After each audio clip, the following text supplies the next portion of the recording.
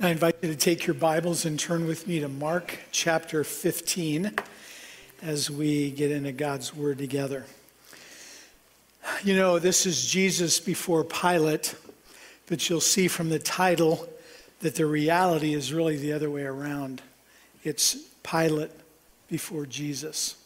And that's what we're talking about this morning. You know, it's been good to focus on the cross and what's led up to that. As we approach Good Friday and Easter. I wish I could say that I'd planned it out this way, but that's just the way it happened.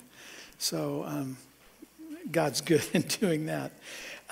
Just to kind of set this in the context of where we're at. In Mark chapter 13, Jesus foretold the future. He looked ahead at heaven. And in chapter 14, there was a trial held by the Sanhedrin against their own rules at night, and the outcome was decided even before it took place. Jesus knew what was coming, and everyone, even the disciples, bought into the lie that Jesus' death would put an end to him being the Messiah. So at the top of your outline, and I hope you have your outline with you, it says this: having been accused before the religious authorities, Jesus is now brought before the irreligious authorities. Both Jew and Greek alike condemn Jesus. In Pilate's presence, Jesus doesn't defend himself. He's like an innocent lamb being led to the slaughter. The crowd demands that the criminal Barabbas be released instead of Jesus.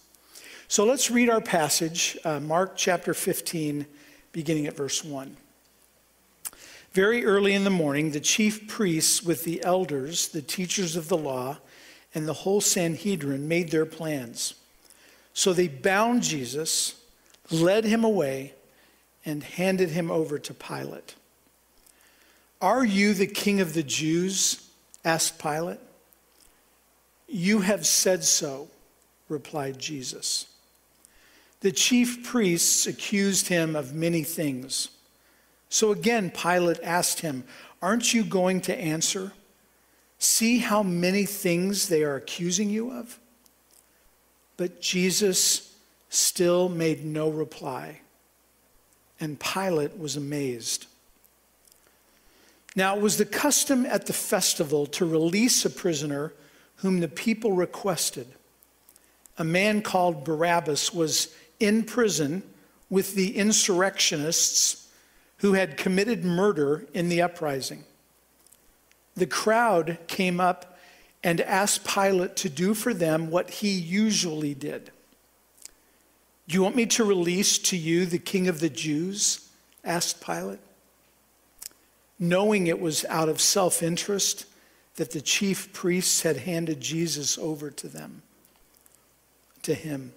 But the chief priests stirred up the crowd to have Pilate release Barabbas instead. "What shall I do then with the one you call the king of the Jews?" Pilate asked them. "Crucify him," they shouted. "Why? What crime has he committed?" asked Pilate. But they shouted all the louder, "Crucify him." Wanting to satisfy the crowd, Pilate released Barabbas to them. He had Jesus flogged and handed him over to be crucified. The soldiers led Jesus away into the palace, that is, the praetorium, and called together the whole company of soldiers. They put a purple robe on him, then twisted together a crown of thorns and set it on him. And they began to call out to him, "Hail, King of the Jews." Again and again they struck him on the head with a staff and spit on him. Falling on their knees, they paid homage to him. And when they had mocked him, they took off the purple robe and put on his own clothes, and then led him out to crucify him. This is God's word. Maybe you've heard of the name William Booth. he began a mission work in the 1800s, actually 1865, on London's poor East End. And he was met with tremendous opposition. He set up a tent initially, and the tent was torn down by gangs. When they moved the work into a warehouse, other gangs came and threw rocks and dirt and mud and all kinds of stuff through the windows. And then eventually fireworks. And then crowds would frequently stone the building. And they'd put new windows in, and the new windows would be broken by stones being thrown at them. And so William Booth and his followers came to realize that they were at war. And in 1879, after they'd been with it already for a number of years, this Christian mission became known as the Salvation Army. And General Booth was called the general because they were at war, and he was leading the effort. And their paper was named the War Cry. Persecution was fierce in 1889 for the Salvation Army, and 669 of them were personally assaulted. Some of them died. Many were severely injured. And it took years for the persecution and the sacrifice before the general public in supposedly Christian England recognized the Salvation Army for their work. And even then, it really wasn't for their evangelistic work. It was more for the social good that they were doing as they cared for the poor. But General Booth and his followers lived out what is the repeated teaching of Scripture. You have the references on there. I won't read the references, but Paul says to Timothy, in fact, everyone who wants to live a godly life in Christ Jesus will be persecuted. Paul wrote to the Philippians under arrest in Rome, while he was in Rome under arrest, for it has been granted to you on behalf of Christ, not only to believe on him, but also to suffer for him. To the Thessalonians, he said, so that no one would be unsettled by these trials. You know quite well that we were destined for them. In fact, when we were with you, we kept telling you that we would be persecuted. And it turned out that way, as you well know. And dear friends, said Peter, do not be surprised at the painful trial you are suffering as though something strange were happening to you, but rejoice that you participate in the sufferings of Christ so that you may be overjoyed in glory when glory is revealed. You know, there's been a lot of persecution of believers over the years, and especially of evangelicals. Sometimes the persecution has been obvious, like those that were against the Salvation Army. Other times it's been a subtle rejection, but often there. This is because, and this is on your outline if you're taking notes, and I hope you are, Christianity is countercultural. One Christian who endured the persecution of Idi Amin in Uganda said that if we aren't experiencing any opposition to our faith, we're maybe going in the same direction as our culture. And that is an ominous warning. So the first thing that I noticed in this passage that I want to point out to you is, number one on the outline, our great king's silence. In the face of the accusations, and even there's some amazement too. The Sanhedrin knows that they need to move quickly to get the Jesus case, if you will, before Pilate. They want Jesus executed before the Sabbath begins on Friday evening at sundown. Pilate was the governor of Judea, and he hated the Jews, and he loved being able to antagonize them. But he was also all about politics. Surprise, surprise, a politician all about politics. And making compromises to keep the peace. And so at the same time, he wanted to stay, and he knew he needed to stay in the good graces of Rome. So Pilate thought that he held Jesus' fate in his hands. The reality is that it was the other way around. It was Pilate who was really the one standing before Jesus, because Jesus would judge him. The only accusation that seemed to concern Pilate was the question he asks in verse 2. Look at verse 2. Are you the king of the Jews? And you remember the high priest back in chapter 14 asked Jesus, are you the Messiah, the Son of the Blessed One? And Pilate was the same way. And just like the high priest, he was accurate in what he thought Jesus was saying, but he was ignorant as to who Jesus really was.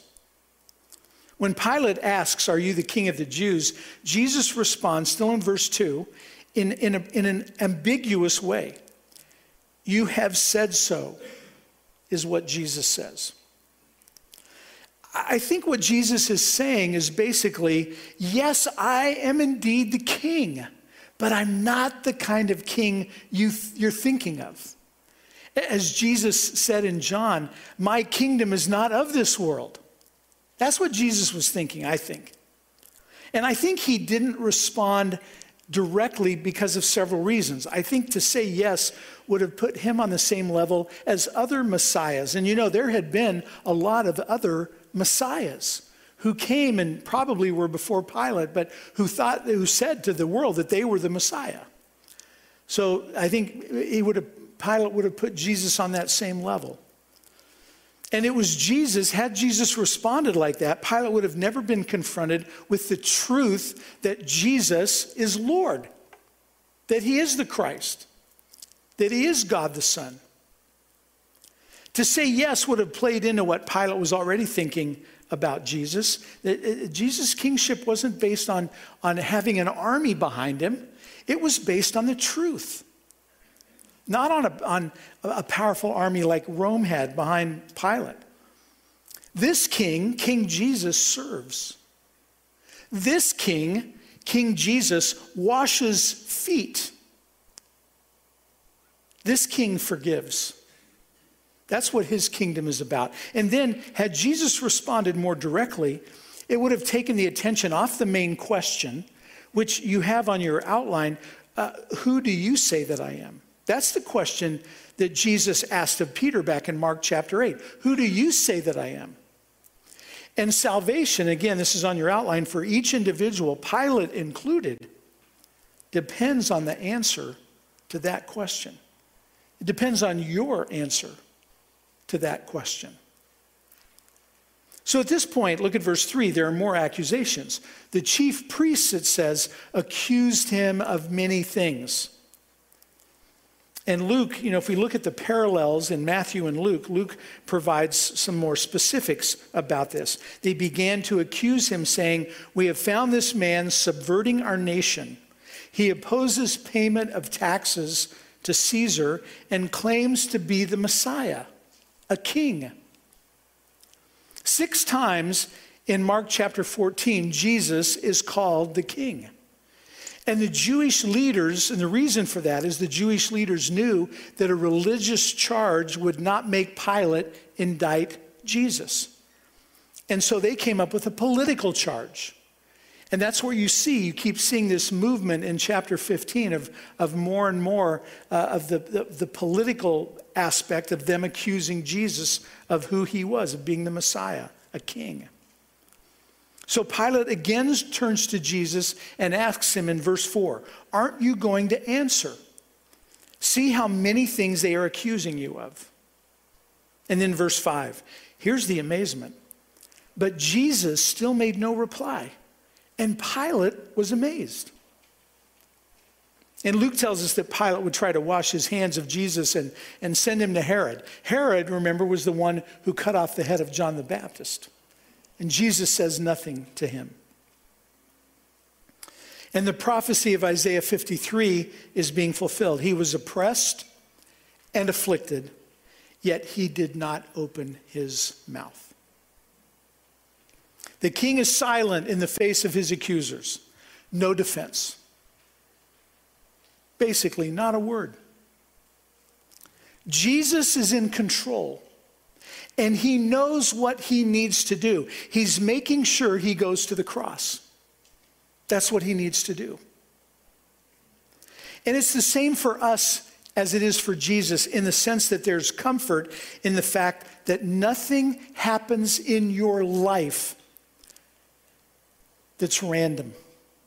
That's not the way God, who is a sovereign God, works in our lives.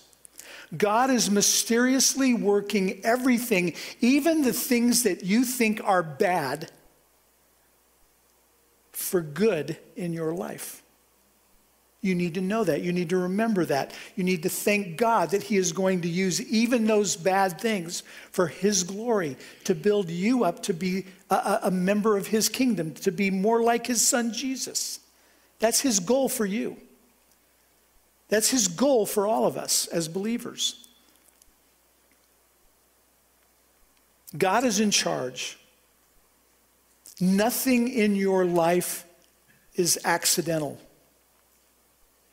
It's not as if God somehow forgot what was going on and let something bad slip by in your life. That's not who God is. The next thing that we see here in these verses is our great king's substitution. That's number 2 on the outline. The injustice and the insults. God, the sinless Son, will be beaten and crucified. At Passover, Pilate was in the habit of releasing a prisoner in order to gain the support and the goodwill of the people. That's why he did it. His motivation was anything but pure. And he apparently would let them make the call as to who would be released. So on one hand, you had this man who was a rebel, a freedom fighter, a known murderer named Barabbas. And you know, in Hebrew, the word bar means son, and Abba means father. And so Barabbas is literally the son of the father. And he was waiting to be executed. And Rome and Pilate would gladly put him to death. He was an insurrectionist. And so verse 8 says, the crowd came up and asked Pilate to do for them what he usually did. Pilate sees this, the way out of a tough situation. And he's already told the Jewish leaders, we know from John, that he found no grounds for charging Jesus.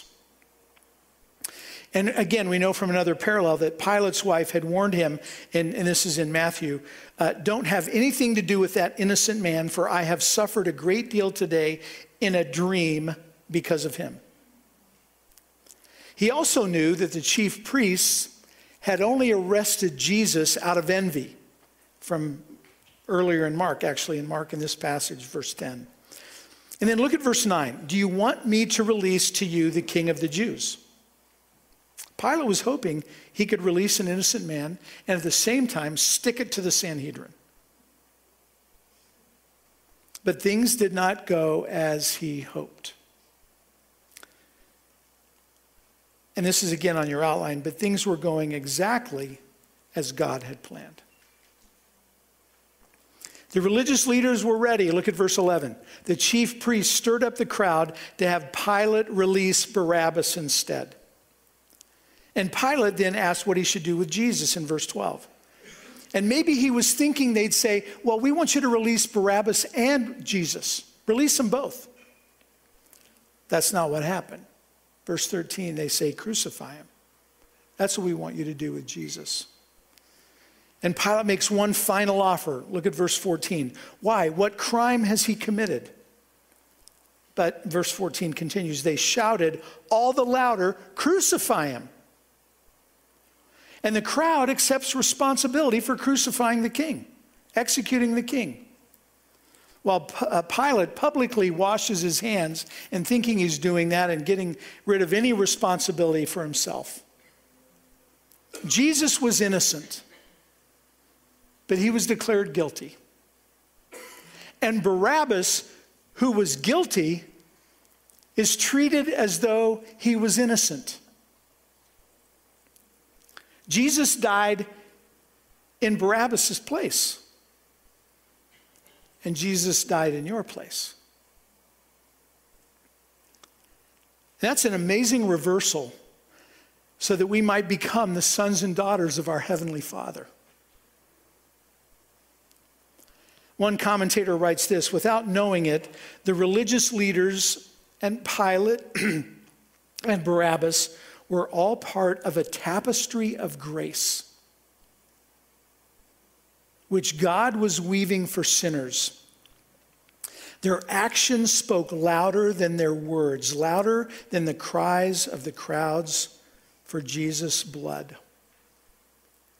A tapestry of grace. I love that phrase. And that's what God is weaving together in your life. No matter what is happening in your life, he's using whatever is going on as a tapestry that he is weaving together of his grace in your life, even through bad things that happen. And maybe you think, well, I brought these bad things on myself. You know what? God will use even that for his glory, to make you like his son Jesus. Jesus was not dying for his own crimes. He was dying for yours. He was not dying for his own sins. He was dying for yours. And he did not die for himself. He died for us. And I think it's worth pausing here for a minute to consider how we should endure personal injustice.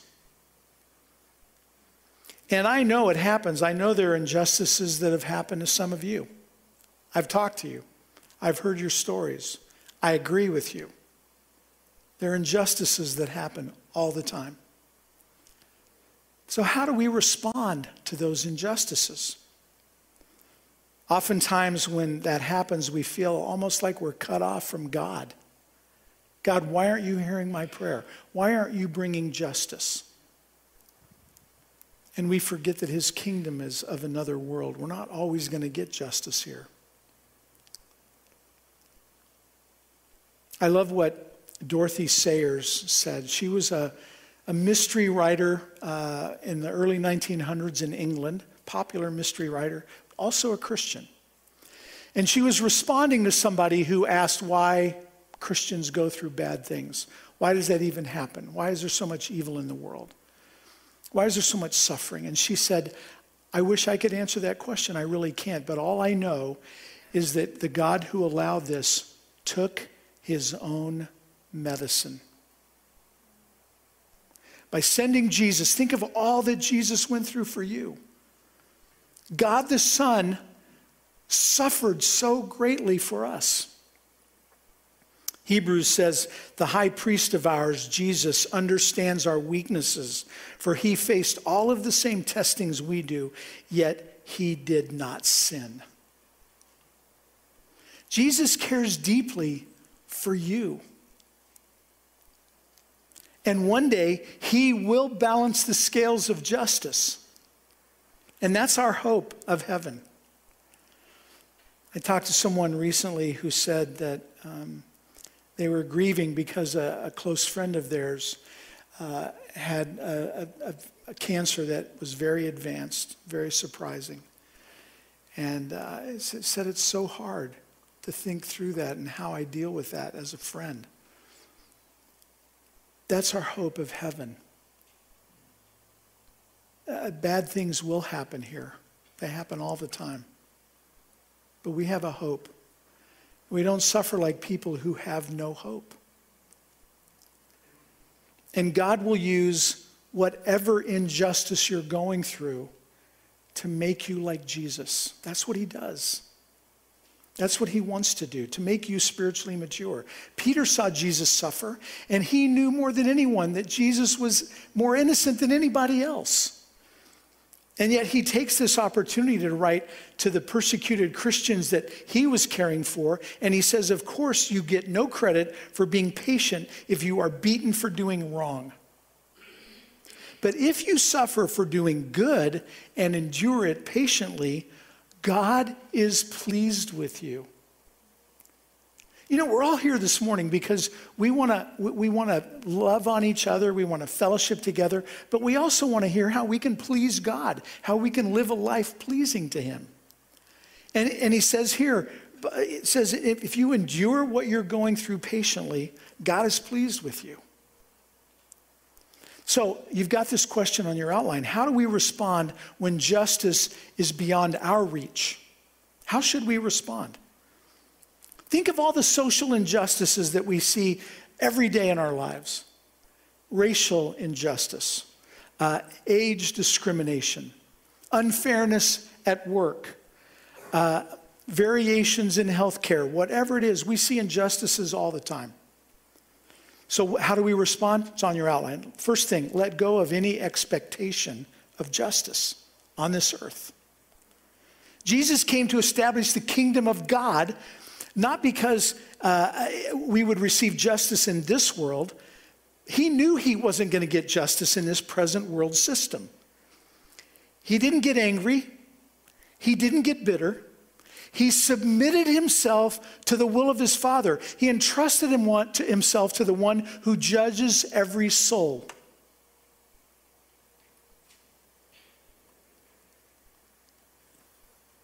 And then secondly, trust God to set the record straight.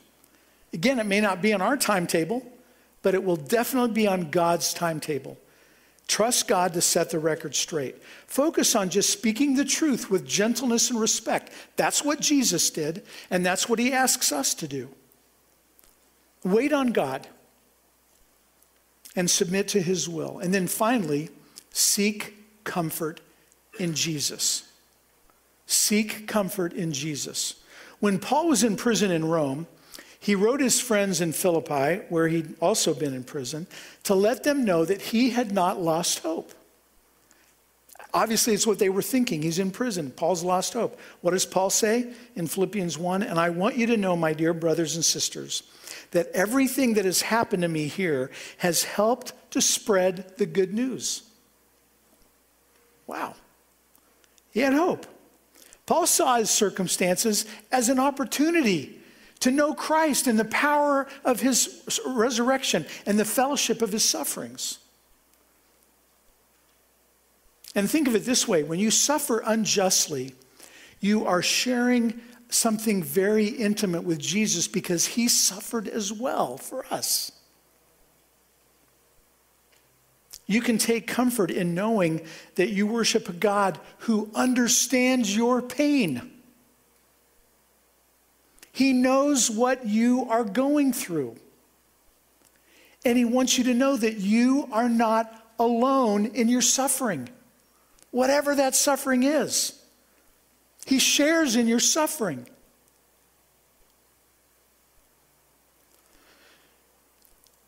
Another thing that stands out to me in this passage, number 3 on your outline, is our great King's suffering. The pain and the shame is all there in his suffering. And of course we see in these verses the physical suffering that Jesus went through, but we also don't miss the spiritual suffering. Don't miss the psychological agony that he had to be going through. In the last part of verse 15, Mark simply says that Pilate had Jesus flogged. We don't know that really what that entails because it's not something that is around today, but it was around then.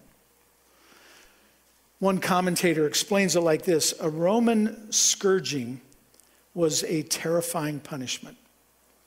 The subject was stripped, bound to a post, and was beaten by a number of guards until his flesh hung in bleeding shreds.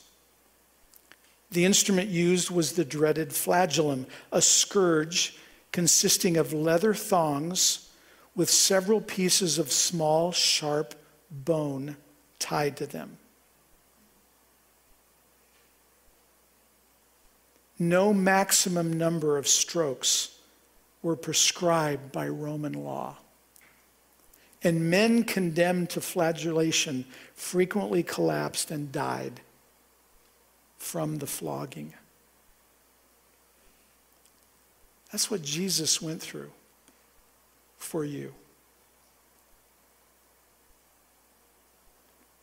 So following the beating, it says in verse 16 that they called the whole company together. Now that could be as many. A company was 600 men. I can't imagine 600 men crowded around Jesus, but I'm sure that the strongest ones came up and took their they put their licks in on Jesus. So look what's next. 6 things starting in verse 17. Number 1, they put a purple robe on him, and that was just to mock his royalty.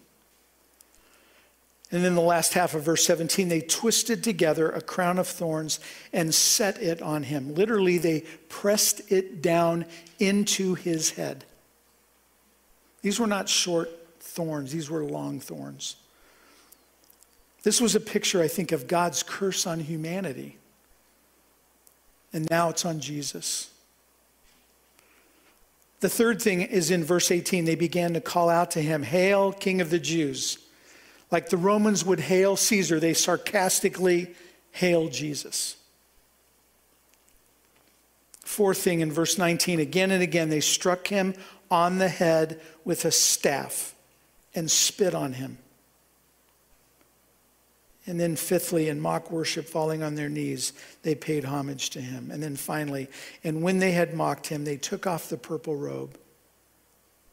Which, think about this, if it was on a back that had been shredded by flogging, it would have coagulated into the body, and to rip it off would be to be flogged all over again.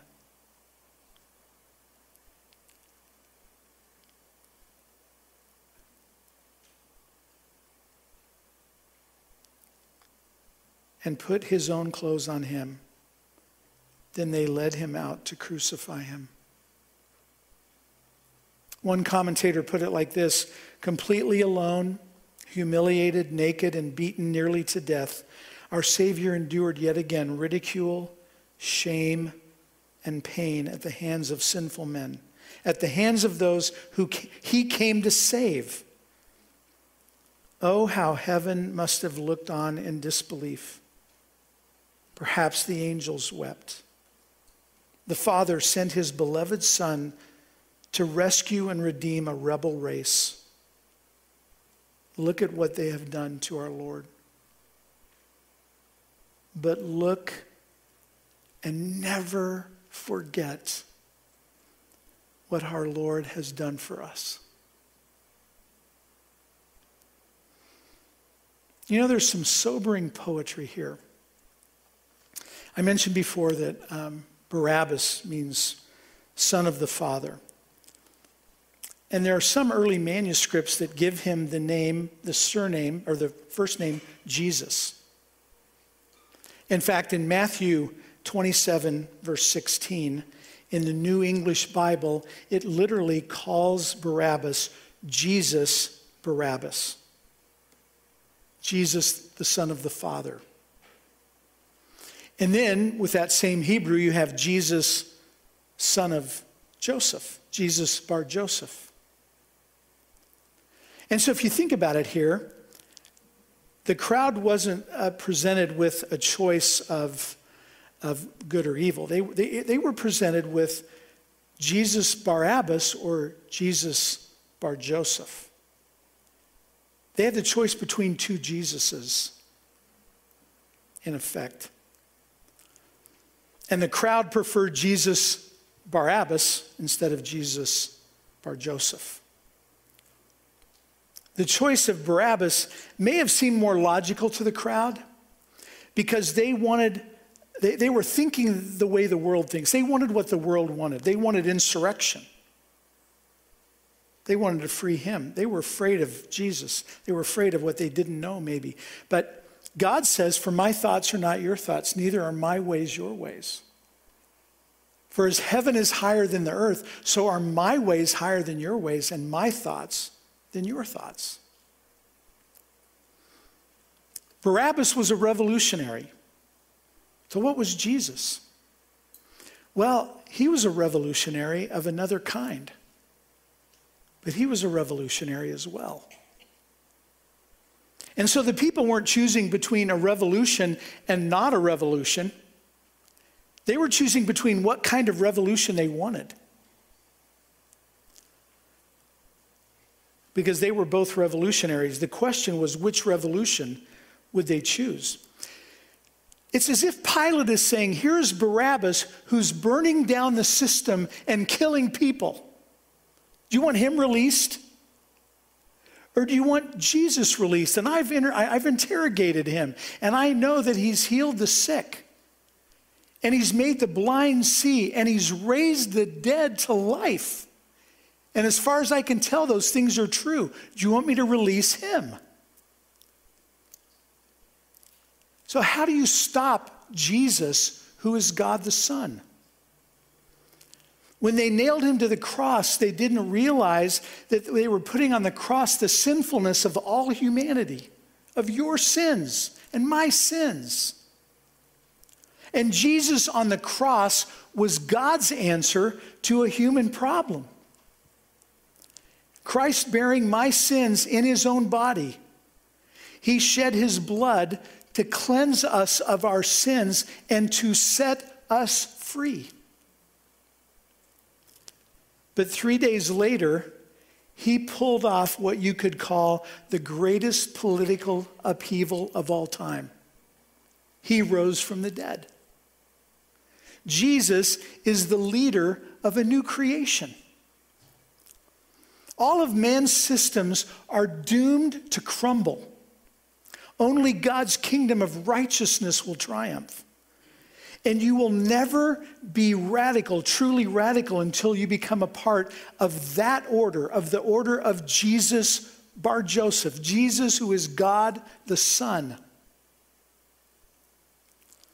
And if you want an answer to a world that is filled with war and poverty and racism and so much junk, then you can proclaim real liberation has happened in a world that has been enslaved. And you can tell all who are bound mentally and emotionally and spiritually and physically that their liberator has come. Jesus has come for them. And like the people in the crowd that day, we all have a choice. You have a choice of which kind of person you're going to follow. Are you going to follow the way of the world? Or are you going to follow the way of Jesus? John said it like this: love not the world, neither the things that are in the world. Because all that is in the world, the love of the lust of the flesh, the lust of the eyes, and the boastful pride of life are not from the Father, but are from the world. Or you follow Jesus, who says, John writes, but as many as received him, to them he gave the right to become the children of God, even to those who believe on his name. Wow, what an offer to become a child of God. And you let Barabbas go, you can somehow take him out. You can hire the National Guard. You can send in a sniper to kill him. You put Jesus in the grave, what happens? He rises from there. He doesn't stay in that grave. He's alive. So every other revolution destroys enemies. This revolution, the revolution of Jesus, is based on forgiveness. What's different about Christianity than every other religion in the world? It's all about forgiveness. Where else can you receive forgiveness except at the cross of Christ? And that's the invitation that God gives to all of us. So who will you follow? Let's pray. Dear Heavenly Father, we know that this all begins by us receiving your forgiveness. And we thank you for the cross. We thank you for your atoning sacrifice and giving of yourself. Thank you that you came not to be served, but to serve and to give your life as a ransom for us. And if there's anyone here this morning, Lord, who has not received you as their Lord and Savior and surrendered their lives to you, that they would respond in faith right now. We're grateful that you are always at work for the good of everyone who loves you. Help us, Father, like Jesus, to submit to his will. Help us to wait on you and come to you when we're tired of carrying our burdens, to come to you so that we can have rest. In the strong name of Jesus we pray. Amen. And now may the God of peace equip you with all you need for doing his will.